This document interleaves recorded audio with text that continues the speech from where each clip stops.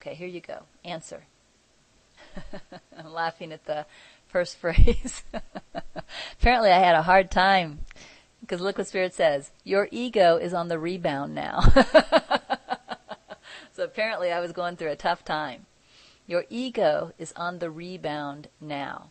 And this is necessary if you are to let go of it. Ah, that's important. The ego must be decided against. And in order to be decided against, it must offer itself to you as an option that can be chosen. I mean, think about that. How can you decide against something that isn't an option, right?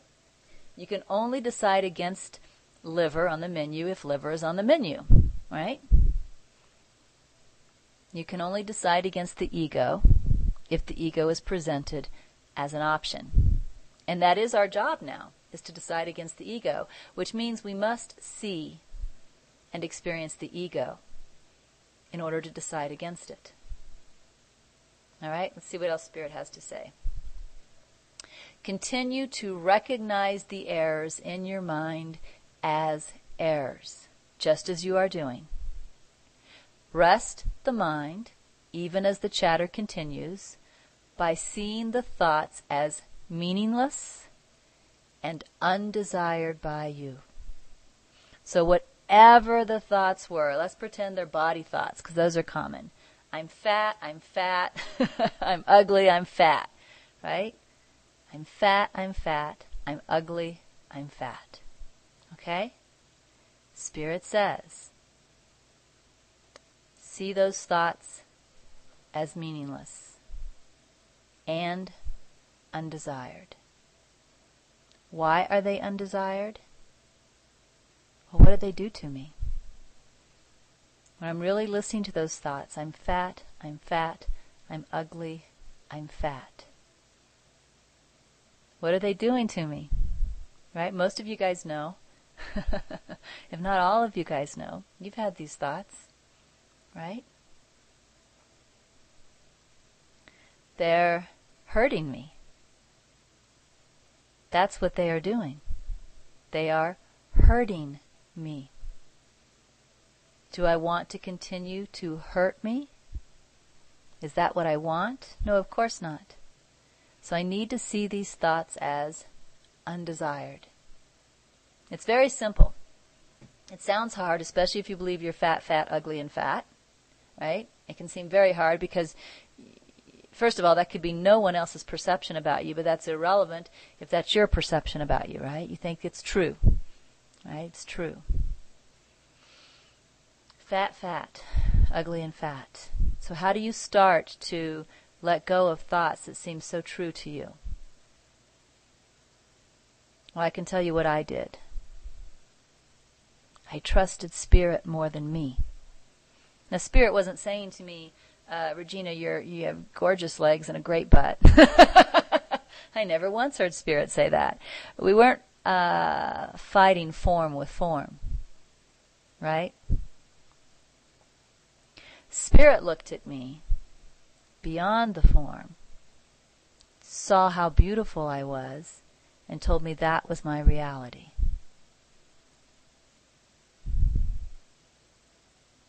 All right? So I see fat, ugly, and fat. Spirit sees an eternal reality that is beautiful. What I did was chose to trust Spirit. And when I chose to trust Spirit, that took the fat, ugly, and fat and made it meaningless. Meaningless.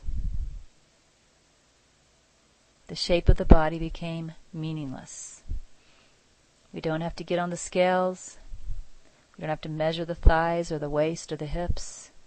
We don't have to get to a certain size, because the body, its appearance, is meaningless.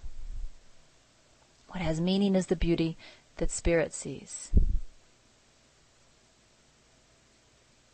So I see the thoughts as meaningless and undesired by me, because all they do is hurt me if I continue to hold on to them. So that's how that worked for me. How I got away from what I believed was a very true fact. Fact. I swear to you guys, fact. I'm the ugliest woman on earth. And if you don't think I believe that, you're crazy, because I did. Fact. I'm the ugliest. Okay? How do I move from fact that I'm the ugliest to,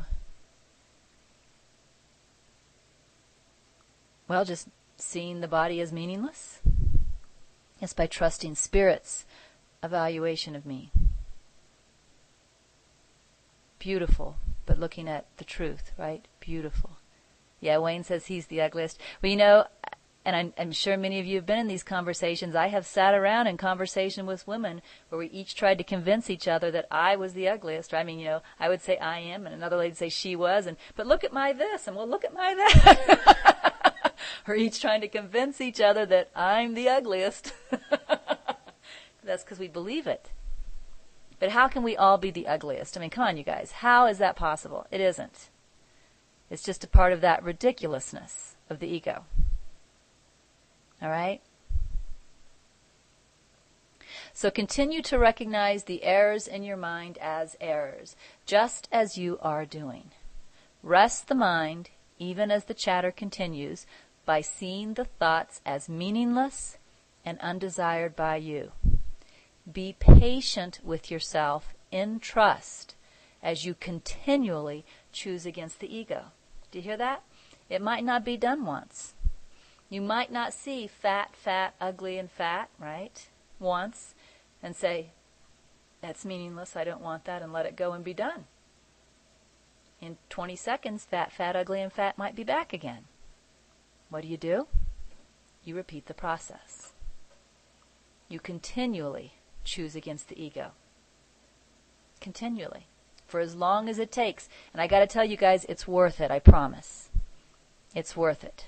Okay? You just want to be as consistent as you possibly can. And it works. So be patient with yourself in trust as you continually choose against the ego.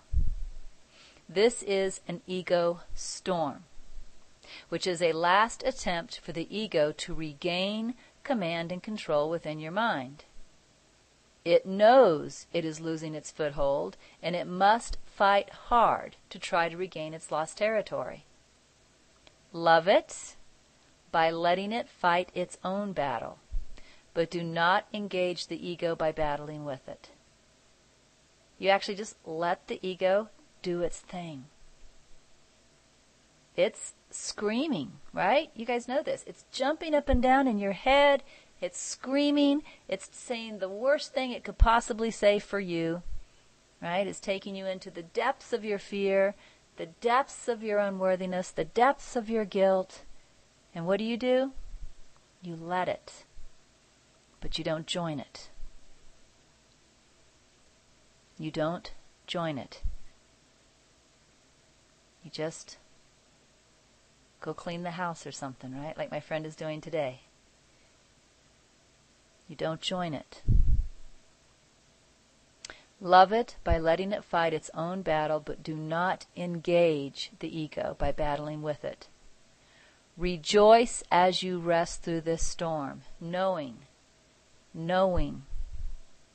that a great calmness will come when the ego has tired of itself.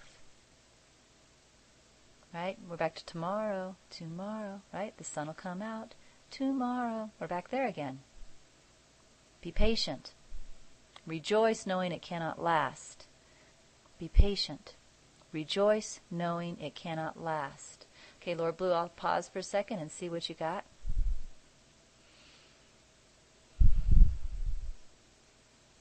Question. This is one of the rare instances in which I see something about loving the ego. Does the text really mean to love the ego?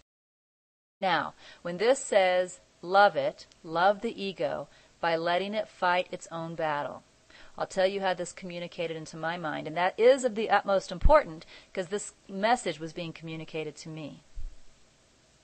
All right? The love it transformed me from seeing something I had to fight against to seeing the ego as just a kid throwing a temper tantrum, right? And you love a kid, right? Just a kid throwing a temper tantrum. You love it and you let it throw its temper tantrum until it's done.